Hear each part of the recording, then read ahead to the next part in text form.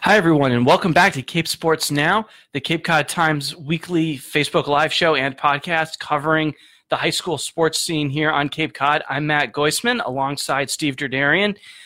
It's the football playoffs. They're here, and we've got a lot of playoff teams. We have 10 of the 13 Cape and Islands football teams are about to start their postseason, and there are a lot of big games to talk about, I feel like. Absolutely, yeah. I mean, when you get to tournament time, obviously ramps up the excitement. You know, as a lot of coaches will say, there's no bad teams left, at least in theory. I mean, that's what they tell their teams just to make sure that they're focused and ready. But in a way, that rings true that, you know, if you make the postseason, you got a lot of talent, and it's really anybody's game at this point. We'll see what happens. Yeah, I mean, we have 2 number 1 seeds out of the 8 South sectional divisions. We have Falmouth is the number 1 seed in D5. They're 6-0, and they're about to host number 8 Foxborough on Friday. And then over in Division 7, obviously we have Mashpee, the number 1 seed. They've won 27 consecutive games. Their first round game is against Archbishop Williams, also on Friday at 7.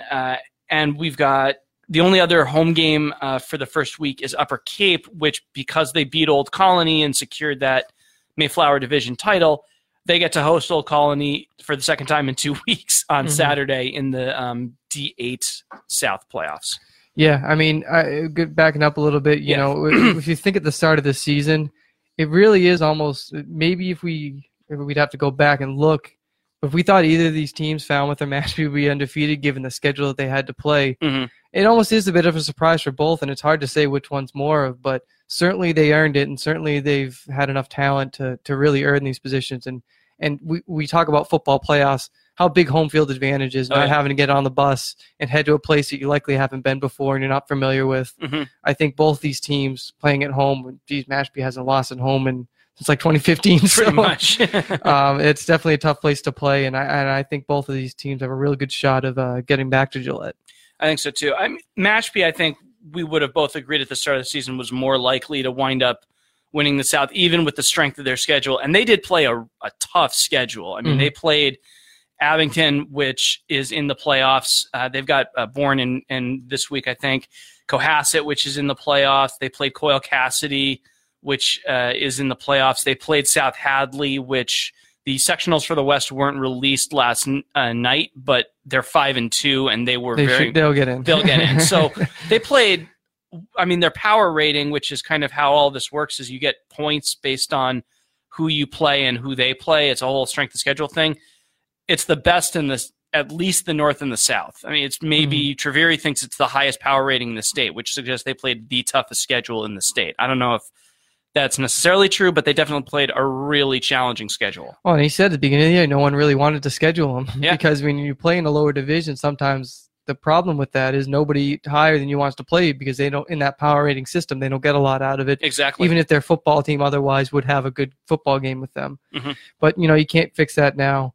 But anyway, looking at the matchup, you know, Falmouth versus Foxborough, you know, we saw Falmouth this past weekend probably look as maybe, I don't want vulnerable, maybe is too strong of a word, but definitely as challenged as they were since week 1. Sure. You know, going up against Nauset, which I said last week is a very tough squad. Yeah, I think I underplayed them. You were a little more accurate, I think, in giving them credit because they did battle Falmouth. And when I was talking to Derek Almeida last night, he was definitely impressed with Nauset. He thought they were a very strong team. There's certainly an improvement on past season. We'll talk a little bit about Nauset later getting in the postseason, but I mean, I don't think in this game there's any stopping quarterback Kyle Connolly. You know, 9 rushing touchdowns this year in addition to 6 passing touchdowns. And I don't think Foxborough will be able to spoil this perfect season in the first round.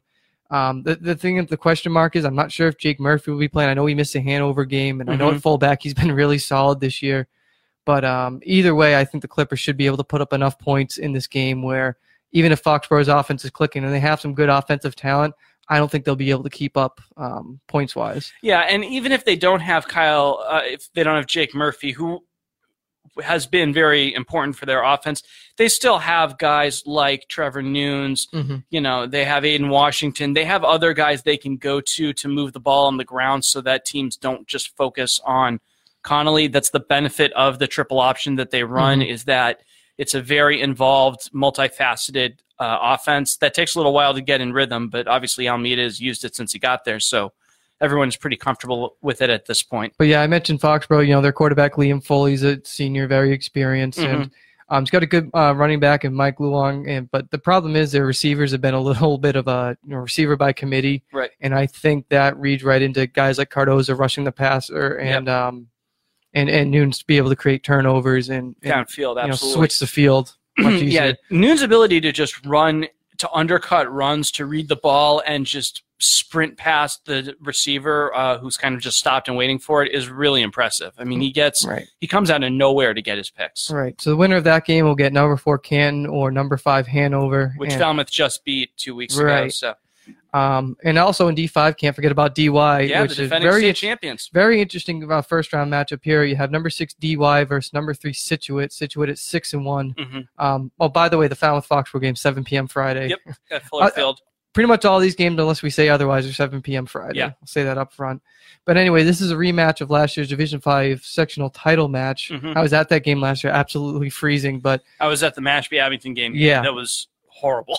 But certainly a lot to remember from that Scituate team. Their quarterback, Aiden Sullivan, threw 5 touchdown passes. And Scituate gave DY, I'm pretty sure it was its closest game all season. Yeah. It came right down. There was a 4-quarter battle the whole way. And really the only real big roadblock for DY.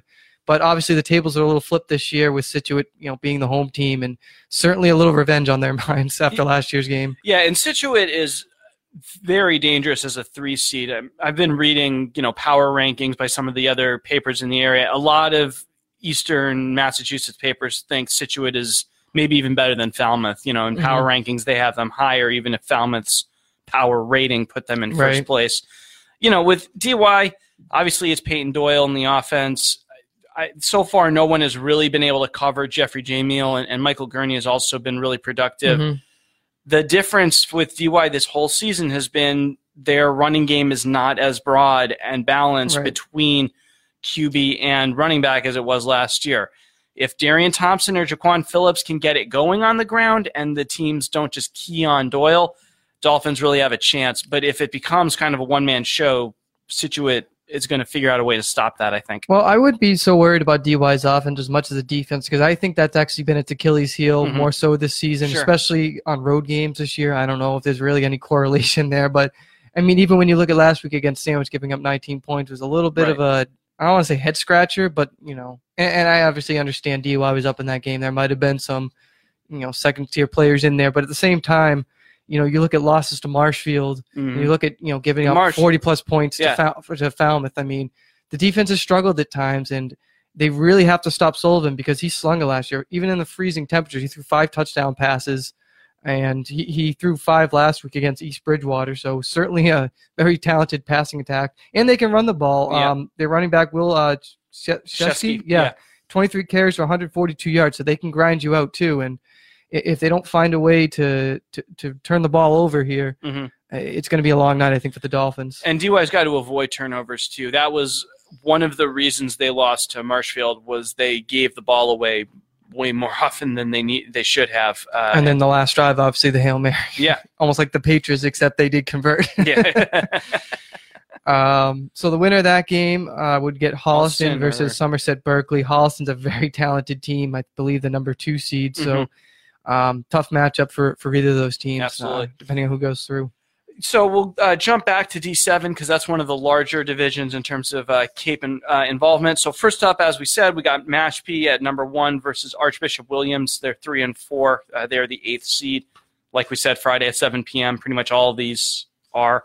So, Mashpee is on a 27-game winning streak. They beat St. Mary's on a game that was very, very tough and required them to hold firm. They took the lead, I think, for good early in the 4th quarter or late in the 3rd, but St. Mary's fought until the end, and Mashpee had to defend a pass on 4th down. So, they are now about to face a team that's also beaten St. Mary's. So Archbishop Williams clearly is a good team. They're one Mashpee saw last year.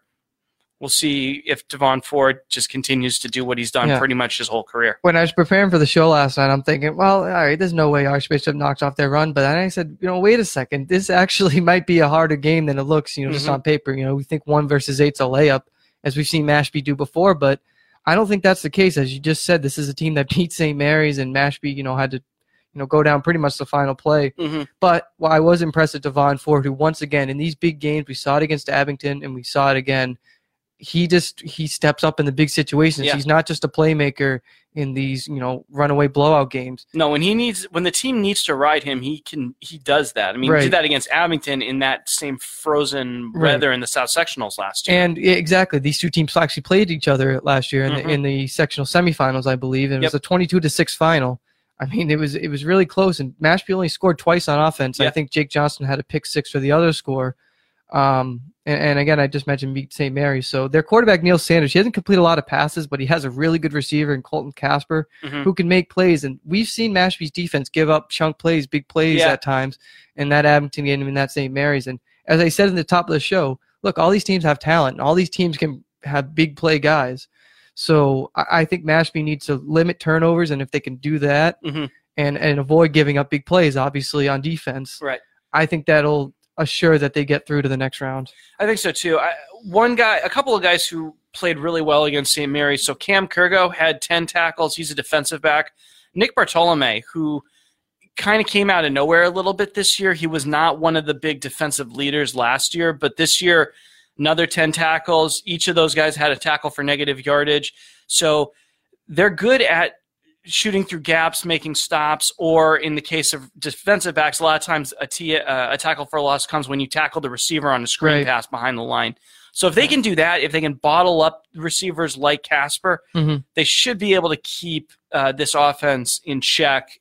And it's also possible that Ford will just grind them out, and they won't have more than 5 or 6 offensive drives. And you mentioned on the defensive side, Ford's a ball hawking safety too, so it's going to be hard to beat them over the top. Absolutely. So, I mean, I think if Mashpee loses this game, it's because they beat themselves, I think. But so too. Don't count out Archbishop Williams because they can play too. No, you don't want to count out anybody, but I think Mashpee will be favored in this game. Yeah, and absolutely. I would probably pick them to win by 2 touchdowns again. So the winner of that game will get Southeastern versus Cohasset. Just had a note here. So Southeastern, they play kind of a lot of these Texas schools. Obviously, they're a Voc school themselves, and even lost to Upper Cape. But the reason they got a home game as the number 4 seed is because they won their league. So it's sometimes the power rankings takes that into effect too, where some of these teams could be better. For like a Nantucket, for example, which beat Southeastern in the regular season finale, but has a lower seed. Yeah. So just in case anybody was looking at the rankings and curious why that happened, that's why. And speaking of Nantucket, they're at number 3 Case at 7 p.m. Friday. And I think, I said if there's a most improved, I think that goes from week 1. I think Nantucket's, if they don't win, they're certainly in the running for it, because rambling off 5 straight wins after losing 2 of their premier running backs in the beginning of the season. They've got, one of them back. Yeah, Devontae Escher coming back turned the season around for the Whalers without a doubt. Right. And, Gambaroni and Usher continue to run wild. Victor Gambaroni, that is. Cam Bartlett, Keon Kicks, and Malik Bowden, credit to him stepping in under center and not only playing the quarterback well, but really making plays on defense as well. It's cool that the Cape has a few pretty good place kickers this year. We got Cam Bartlett. We got Robbie Wright for Nauset.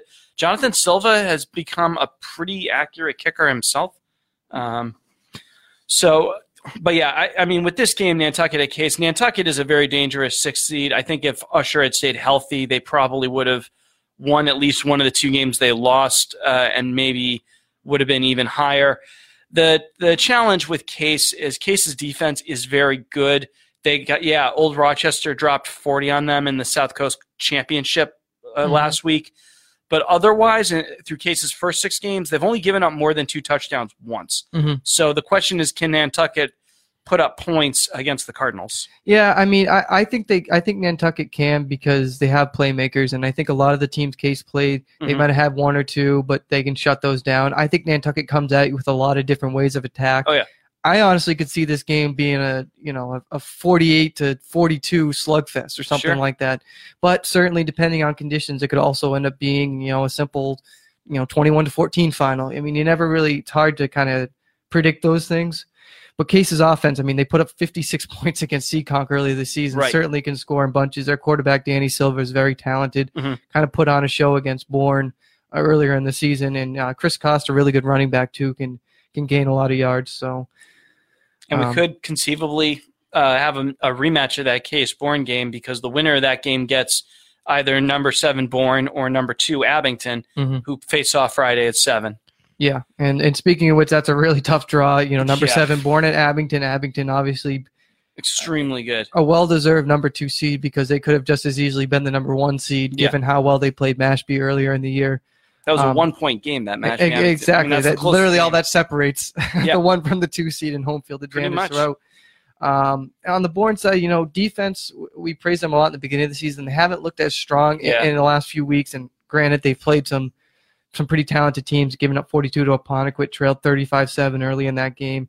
That can't happen against Abington and running back Will Klein, because if you get behind early, even with James Cahoon, who's been outstanding at quarterback this year, I don't think Bourne has enough weapons to, again, keep up with the same amount of points that Abington can put on the board. I agree, and I question how well that defense is going to hold up against Klein, who I think we would both say Mashpee's defense is stronger than Bourne's, and Klein had his way with the Mashpee defense on quite a few plays. And Bourne's got a couple of big guys up front on that defensive line, so I'm not saying it's impossible, but if they get to him, if they get free open hits on him, they got to try to jar that ball loose. Because, again, turnovers for underdogs can completely swing a game and get that extra score and put teams back on their heels, which otherwise thought they were going to run away with this game. So, absolutely. You see that almost every year, but certainly Abington comes out with a lot of weapons too. Gabe Spry's great on both sides of the ball. Christian Labossiere is really good passer as well. Can also, I think, run pretty good runner outside the pocket as well. Just throw it away from Spencer Rose, who once again came down with another interception. I was trying to figure out last night how many consecutive weeks he's had interceptions. It's almost 1 per game, though, at this rate. More or less, and a couple have turned into touchdowns. So, Cahoon and Spencer Rose, that's kind of where the points have come from, whether it's on offense or defense this year for Bourne. Right. But this is easily the biggest challenge that they're going to face. I mean, Abington is better than Case, I think. Still a great turnaround either way, no matter how this goes for Bourne. Yeah, this is their first time in the playoffs since this sectional thing was created in 2013. So let me see. Want to go back to the top here. Let's go to Division 2. Sure, let's go to Division 2. Let's talk about Barnstable. Old Colony League champion Red Raiders. Yes, Barnstable. They did make the postseason last year, and it was a tough draw at the number 8, but. That ever since that postseason game last year where they lost to eventual state champion King Philip by 2 touchdowns and actually opened the eyes of a lot of teams throughout the state. Yeah, that game was at least close at halftime, and then maybe but that was, I think, a defining game for the Red Raiders because they came back even stronger this season, strung together wins. Some of them not as easy as others, but to finish off with the league title was certainly impressive. And we kind of thought that league title might spring them into a home playoff game, but didn't work out that way. So not quite. They're going to be at number 4 Wellesley at 3 p.m. Saturday. Both teams with identical 5-2 records. Wellesley, look, they play a really tough schedule. You can't deny that. Their losses are to Natick and Walpole, but both those games were within a score. One of them was a 34-28 game in overtime. So there's a good chance I think this game could turn into a shootout as well. And even in the games that Barnstable lost in the beginning of the year, to Braintree, for example, they still put up points. It's just the defense wasn't able to keep up. Yeah, and a lot of those games they started out, they fell behind early, and they couldn't control the game afterwards. The games they've won, they've taken control of. You know, DY, they were really in control of that game the whole time. Bridgewater Raynham, they were in control until they turned it over on 4th down that they probably should have punted. Dartmouth, they controlled start to finish. I think the difference now, for 3 straight weeks, we've seen the offense get in a rhythm with wins over Durfee, Bridgewater Raynham, and then Dartmouth most recently. Absolutely. Ever since that 3-0 win over New Bedford, where offense was at a premium. Matt Peterkuski's been outstanding this year. I know you just did a story on him this past Friday. 13 touchdown passes, 3 rushing TDs this year, thrown for over 1,000 yards. But we've seen the balance in that offense starting to reemerge with Brian Fry, and Jadara France starting to run pretty well too, and Connor Baldassar has been reliable as always. So Matt and Connor Baldassar have really, really good chemistry with each other, and Peterkuski is able to place the ball in spots where only Baldassar can get to, which is a product of timing and confidence. Yeah, with the running backs, Fry has really kind of emerged as their power back. Jadaro France is more of their shiftier, speed back. If you want to try to go around the edge, if you want to do an edge run, an end around, he's more the guy for that. I think Fry is probably the guy they have a little bit more confidence in. France can get it going, but I haven't seen him do it with as much consistency, whereas Brian Fry can wear down defensive lines. Right.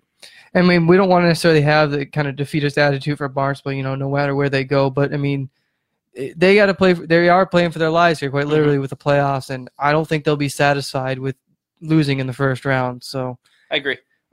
Barnstable, again, it's tough going on the road. Again, I think they would have been better suited in this game at home, but you can't control that at this point. So just looking at Wellesley real quickly, though, but again, their offense has scored 35 points or more in 5 of their 7 games this year. Very dynamic, very high-speed offense. Junior quarterback Matt Mayona and senior captain Hugh Callahan, sophomore running back Shiloh White, all these guys are playmakers.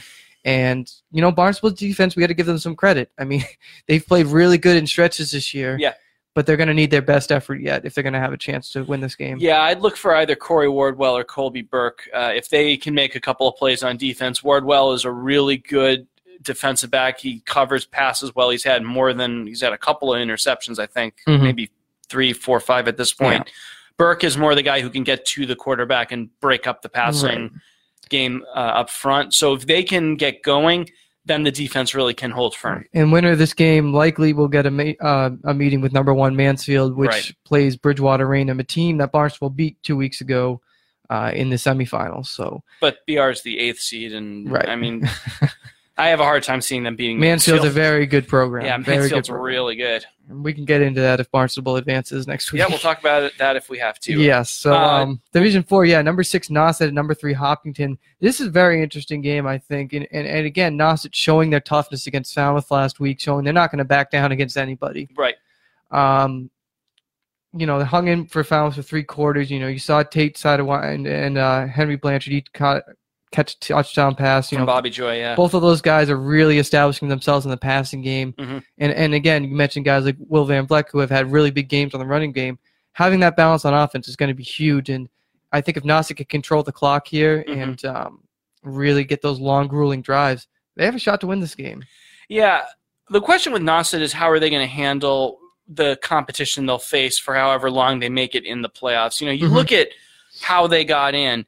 So they beat Monomoy, which did not make the playoffs. They beat Sandwich, which didn't make the playoffs. They beat Wareham, which didn't make the playoffs. And they pulled off the sort of semi-upset against Marshfield. They only faced 2 real playoff teams. Those were DY and Falmouth, and they lost both. Now, obviously, the Falmouth game was closer. The DY game was very lopsided. So could Joy and Van Vleck really step up? Absolutely. But Hopkinton is a much stronger team than most of what they faced. Obviously, Falmouth is quite good as well. Hopkinton's opponents in the regular season, 4 of them were 5-2 teams or more. So Hopkinton has really been tested against tough competition.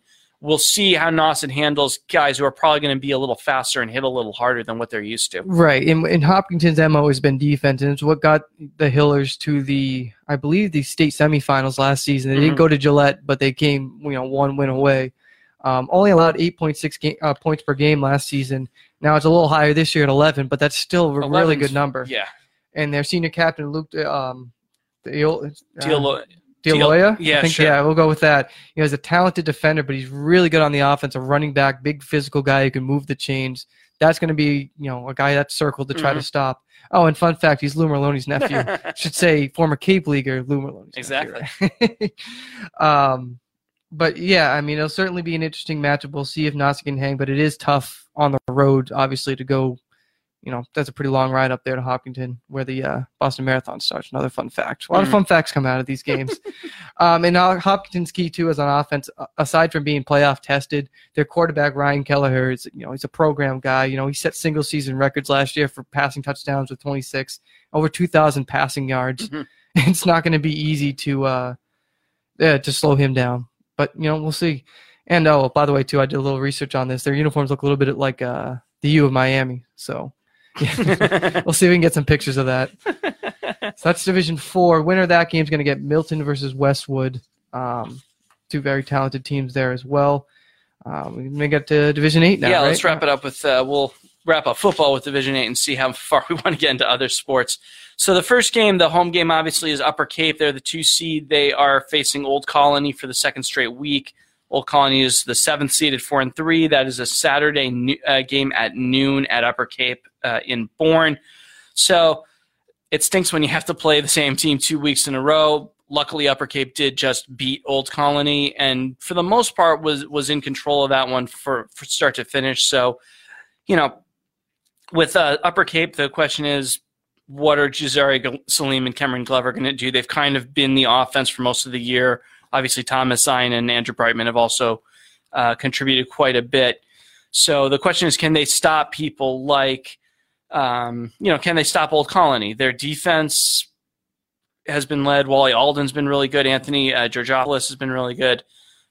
They got to beat the Cougars again. And the Cougars were a team that I think thought they could win the MAC the MAC Vogue Small, but they lost to Upper Cape, right. And then Cape Tech, who we'll get to in a minute. Yeah, certainly there's a revenge factor here. And a lot of these games, and I mean, it was a really low-scoring game. I think it's really going to come down to field position, who can shorten the field, because, again, Salim's a big play guy, but you can't always depend on that against a team that knows how to defend and was just preparing for just about everything you know how to do. And obviously you can only play one game at a time.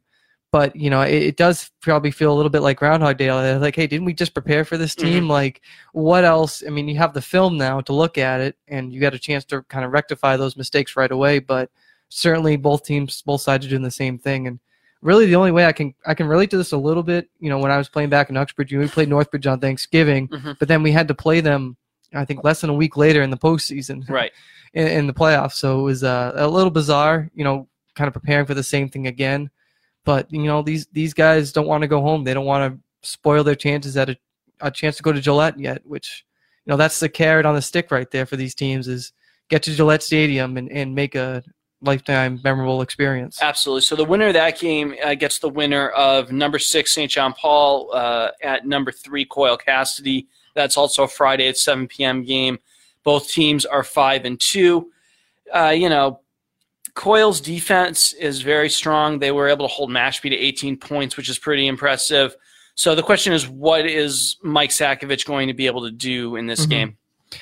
Yeah, I mean, and I wrote it here, this game could honestly just come down to like 2-point conversions. We've seen a couple of the games like that this year, with SJP beating Lowell Catholic, what was it, 14-12? I mean, that's your ball game right there. He can't do it alone, though. I mean, we saw Jesse Judd get a touchdown run against Austin Prep last week, but certainly the Lions' momentum, which we saw in the beginning of the season, has tapered off a little bit. And I think the Lions have to go a little bit back to the drawing board and figure out, a new plan of attack, because I think in the last 2 weeks they've been exposed a little bit, and teams are going to be looking at that, what their weakness has been. So. Yeah, if they can, Darren Katzeff is another guy who's contributed a lot. We might see something more from him than we've seen in the last couple of games. The last playoff game is another team that's in the playoffs for the first time since this format began in 2013. That's number 8 Cape Tech. They are at number 1 West Bridgewater. That is also a Friday 7 p.m. game. Cape Tech has not been in the playoffs since 2006, when they had a co-op with Harwich High School. Which is now part of Monomoy, basically, and they went to the Eastern Mass Super Bowl that year. Cape Tech, the question with them is, it's West Bridgewater is really good, and they're going to be hard to stop. So can Zach Higgins make a few plays? Can he get guys like Trevor Castilius, who's literally a big threat? It's a big guy. Can they get him the ball and see if West Bridgewater can tackle him? When West Bridgewater lost to Nantucket, which was their only loss of the year, Nantucket ran it down West Bridgewater's throat. I'm not sure Cape Tech's offense is quite built that way. I mean, it's certainly a plan of attack. And, I mean, look, you have to give Cape Tech credit. When they lost to Upper Cape in that rivalry game, kind of the beginning or middle of the season, I didn't know what their chances would be, but they've certainly, if nothing else, they've been resilient. And just being able to go on the road to the Vineyards, a long trip to get over there, to get that win was great. But again, I don't think there's really any stopping West Bridgewater's offense, which has been pretty remarkable this season, led by running back Christian Keeling. He's first in Division A with 18 touchdowns, 113 points in 7 games. He's certainly a talent, to say the least. And the Wildcats have scored more than 33 points in their last 3 games. So if they have any chance, I don't think Cape Tech's offense is built to score a lot of points. It's just they got to grind it out and somehow find a way on defense to get off the field, 3 and outs, whatever you can do to limit drives for West Bridgewater, because that's really the only way they stand a fighting chance. Agree. To give up big plays, it's going to be over quickly. Sure. The 3 non-playoff games, we're not going to talk about them beyond just like a sentence. We got Diamond at Monomoy, Martha's Vineyard is at Fairhaven, and Sandwich is at Greater New Bedford Vogue. All of the opponents this week are 2-win teams. I'd like to see Sandwich get his first win. I think Cam Lopes is playing a lot better now and is maybe close to or back at full strength. He's been part of all 5 touchdowns Sandwich has scored over the last 2 weeks. So it'd be good for him, the Blue Knights, Coach Matt McLean, to just get their first win. Right. And just so this format, so basically if teams lose this week, they go into this non-playoff so format. That they still get 10 regular season games. Up until Thanksgiving, obviously. Yeah. And they go from there. So even the teams that lose, their season's not technically over, even though it might feel that way. And honestly, as a football player, I don't know how I necessarily feel in that system. Like, well, you can't win a state title, but you can still play. So, right. And that's what's nice about Thanksgiving. It's a nice culmination of all that work at the end of the year. Absolutely. So that'll just about do it for football. Again, unless otherwise listed, that Upper Cape game, I think we forgot to mention, was at noon Saturday. Yeah. They don't play under the lights. They don't have lights. Yeah. So yeah, that'll do it for football. Just 8 days left though in the regular season for every other sport. I know I want to talk a little bit about girls soccer, and really a wow factor for Sturgis West. You got to cover them once last week. Really put some separation from the rest of the field, not just in the Cape and Island, but really from just about every other local team. You know, a 2-1 win over Nantucket, then a 4-0 win over Monomoy, and then a 2-0 win over Radley East. So those are 3 really quality opponents, 3 really big games, and they stepped up in each one. Freshman Kate Donahue, just unbelievable effort against Monomoy. She might be the best scorer in the league. I mean, she's a potential MVP this year. Yeah, it certainly would seem to get my vote, at least based on these last couple weeks. But yeah, it just seems like this West team really just seems to out-hustle their opponents. Yeah. And that's something that, you know, teams preach a lot of hard work, but hustle is just as important, just to try to win every 50-50 ball, like you said. And huge kudos to that defense, who's only given up 7 goals this year. Yeah. That's a big part of that, is not letting teams get clean scoring chances, breaking them up, even if it's just kicking the ball out of bounds. You let the defense recover. Right. You know, go from there. And they're very good at that, and they have a very good midfield that can keep some of the pressure off the defense by not letting a lot of balls get through there where the defense has to play super well. You know, Sturgis West is really in a good position to win the league. It's theirs to lose, you know. Yeah, they've got 3 games left. Cape Tech, which they should be able to easily win because Cape Tech has had a tough couple of seasons. And then their other 2 league games are St. John Paul II and Rising Tide. They won both of their games against those teams earlier in the season by a combined score of 8-1. Yeah. So unless they really have an off game, I think they're looking at last week was pretty much the decisive factor. Pretty much. And you know, Monomoy and Nantucket are both already in the postseason, so at least they don't have to worry about it from that regard. But 3 teams that haven't gotten in are the ACL teams, Nauset, Falmouth, and Sandwich. Yep. Now I think all 3 have a shot at getting in, especially Falmouth. They finished with Bourne, Barnstable, and Durfee. These are all teams the Clippers have already beaten. And they have a lot of talent, and I'm really excited to see that team hit the postseason. We've seen some Falmouth teams in other sports get to the first round, like girls lacrosse, and get upset. I think there's a lot of carryover there, and I don't think they want that to happen again in girls soccer, because they're certainly too talented to be a one and done. But they got to get there first, obviously. Boys soccer has gotten really interesting. You know, we've seen some teams really turn it on over the last couple weeks. One of them, especially Upper Cape, you know, 4 straight without a loss. 3-0-1 over that stretch. And that was a team that we might have counted out early, but they've turned things around. I'm going to mispronounce his name. Sinkata Bakye. Thank you. He scored the game winner with 12 seconds left against North Fork Aggie on Thursday. Really defining moment. That can really, when you get a clutch late goal like that, I think that gets the whole team fired up. And I think Upper Cape can finish strong and get into the postseason. They're certainly not out of it, looking at the standings here. So, 3 games left. Rams have a chance, absolutely. And then St. John Paul too. There's won 3 of the last 4. You know, guys like Andrew Cassidy, Colby August have been really great scorers all year. Jack Lawson good in the midfield. Lions could sneak up on some teams. Yeah, I mean, when we're talking about soccer on the Cape, the teams that it's Nauset and Nantucket, and maybe we'll see what the Vineyard and Sturgis can do in the playoffs. But Nauset and Nantucket both are, I think they've established they're the teams that are probably the small schools can get interesting though. That division, they do four for soccer, yeah. So you never know. It depends on the matchups. But yeah, you mentioned Nauset, Nantucket, the Vineyard, Sturgis East, Mashpee, Sandwich, Bourne, Monomoy are already in. I mean, we're gonna have a lot of playoff. That's going to be a lot of playoff games in all sports, pretty much.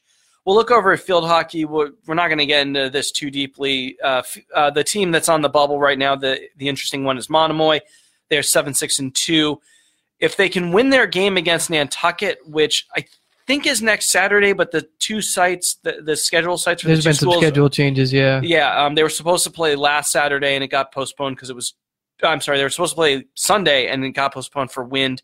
But they beat Nantucket 4-0 earlier this season. Even if they just get a draw against Nantucket, they'll win the Cape and Islands and get the automatic bid to the playoffs based on that. So they can either qualify on points or they can just win that Nantucket game, which I think they will, and get in that way. Field hockey on the Cape, it's DY. I don't know that I really see them losing before the playoffs start. What's cool about them is just their youth. I mean, they're going to be really good again next year, too. Kayla and Ava McGaffigan are assuming they stick around. Yeah, I mean, which is certainly possible. They might go to a prep school if they really think that's their option. But Kayla McGaffigan is a freshman and is the best scorer in the league. Lily Holmes and Abby Hicks are the number 2 and 3 scorers, and they are juniors. The goalie, Delaney Gallagher, is also a junior. I mentioned Ava McGaffigan, who's now starting after getting called up, is a freshman. If this team stays together, this team is going to be just as dangerous next year. Yeah, I mean, we saw it was really fun to follow their run last year through the postseason. Some really cool clashes. I think you covered 2 games. I covered 2 games. Yeah. I had their sectional final and then their semifinal against Foxborough. I had their game against Falmouth. And you had their state semifinal. All of those were exciting. Correct me if I'm wrong, I'm pretty sure those were all 1-0 finals. Yeah, Watertown definitely was. Falmouth was 1-0 or 2-0. And then the 2 games I covered were both 1-0. So, but again, it's just going to come down to who's going to be that clutch player. And Kayla filling in for her older sister Anna. Wow, I just had a really thick Boston accent there. Has been even more impressive. She leads the league, 19 goals, 6 assists, and has really filled any of that worries of a scoring gap. Has put that to bed easily. So there's a lot of talented teams out there. Again, field hockey is kind of odd that there's only 2 divisions. So you get a lot of D2 talent that could probably beat half the teams in Division 1, if we're being honest. Yeah. So it just happens to work out that way. But I think DY is really suited to get back to the sectional final, and whatever happens after that is, I think, a lot of gravy for them. Sure. Looking at volleyball, I mean, Barnstable, they won the Westboro tournament. They beat Newton North again. They did lose a set to Newton North, but they've played Newton North twice in tournament settings and beat them both times. We'll see if or when they meet in the state tournament what happens.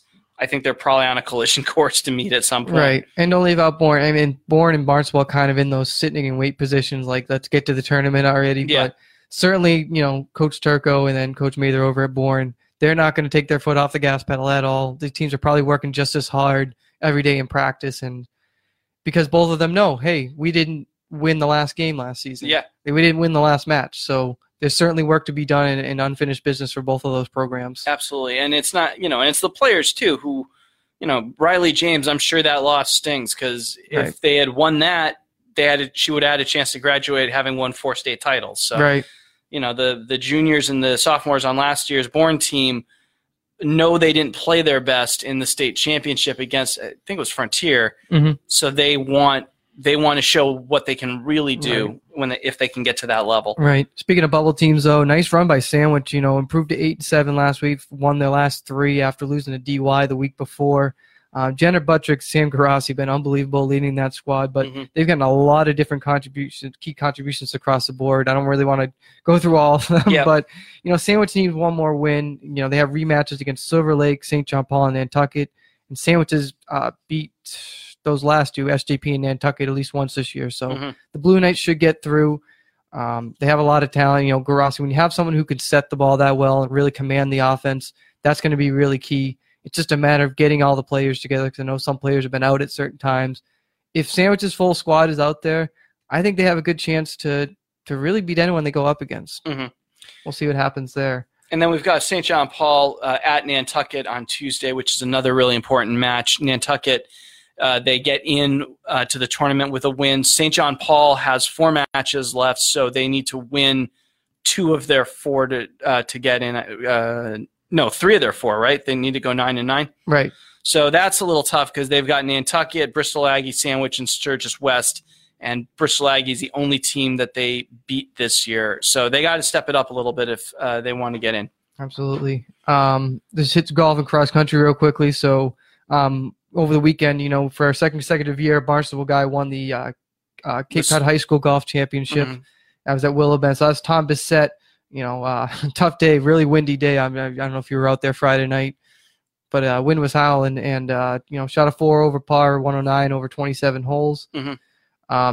Besides the kid, he played in the Cape Cod national invite, right. that brought some of the best golfers, actually the best golfers in the state down to the Cape. So he's certainly among that field, and he's having a nice season for the Red Raiders. We've got the start of sectionals this week, too. Obviously, the D3 Cape and Island sectional is at Dennis Highlands. That's already going on right now. So if you hurry, you might be able to catch a little of it. We've also got the start of the D1 and D2 South tournaments. Those are D1 is at South Shore Country Club in Hingham. That's 8:30 a.m. And then the D2 Cape and Islands is at Easton Country Club. And that's a 9 a.m. shotgun. D2 I'm especially interested in. We've seen Sandwich and Nauset played each other really well in team competition this year. Now the team's concept is still there, but now these guys are playing more as individuals too and trying to get up their ranking spots. So it'll be really interesting. I think Nauset wants to go back to the state tournament. Totally. And I'm really interested to see how both those teams do there because they both had tremendous regular seasons. We'll wrap it up with cross country.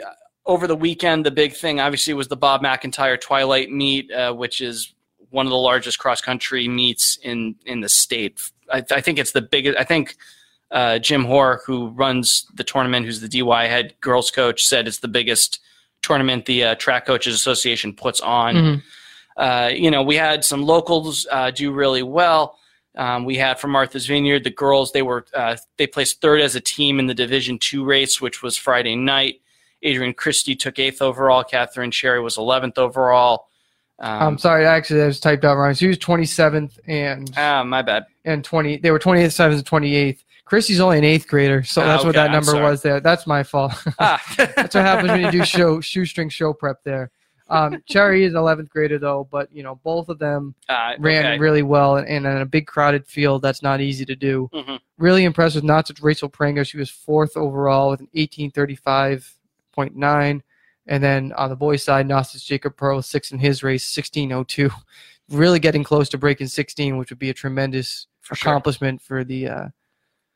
For the 5K, that's pretty fast. That's 5 minutes and change per mile. But season's not over yet. This is a nice little kind of celebration of cross country. But now we start to get in some of the more high stakes meets coming up. Nauset's going to be competing for the ACL Championship on Saturday at the Marshfield Fairgrounds. But the Marshfield boys obviously have a tremendous cross country track and field program, and Nauset girls though should be favored to win, I think, on their end. Yeah, they pretty much. I mean, they're undefeated. They handled their business against all of the ACL teams already. Marshfield, a lot of it comes down to size. I mean, I haven't seen their cross-country team, but I covered the ACL Track Championship a couple of years ago. Marshfield their team was 2 or 3 times the size of any other team in the ACL, which is why the ACL is kind of breaking up this year, and Marshfield is going to go somewhere else because in terms of enrollment, it's a huge advantage and competitive advantage for Marshfield because of how many more kids they have. Right. Great. I think I'll just about wrap it up. If you didn't catch this live, you can obviously go to our Cape Cod Times Facebook page. Or you can also visit our website at capecodtimes.com/capesportsnow. You can find all your sports updates, depending on the weather, on Twitter, at sportscct. And you can also find me on Twitter at Steve_Derderian. My last name is DERDERIAN. And I'm at Matt Goisman CCT. That's MATTGOISMANCCT. I'll see you next week.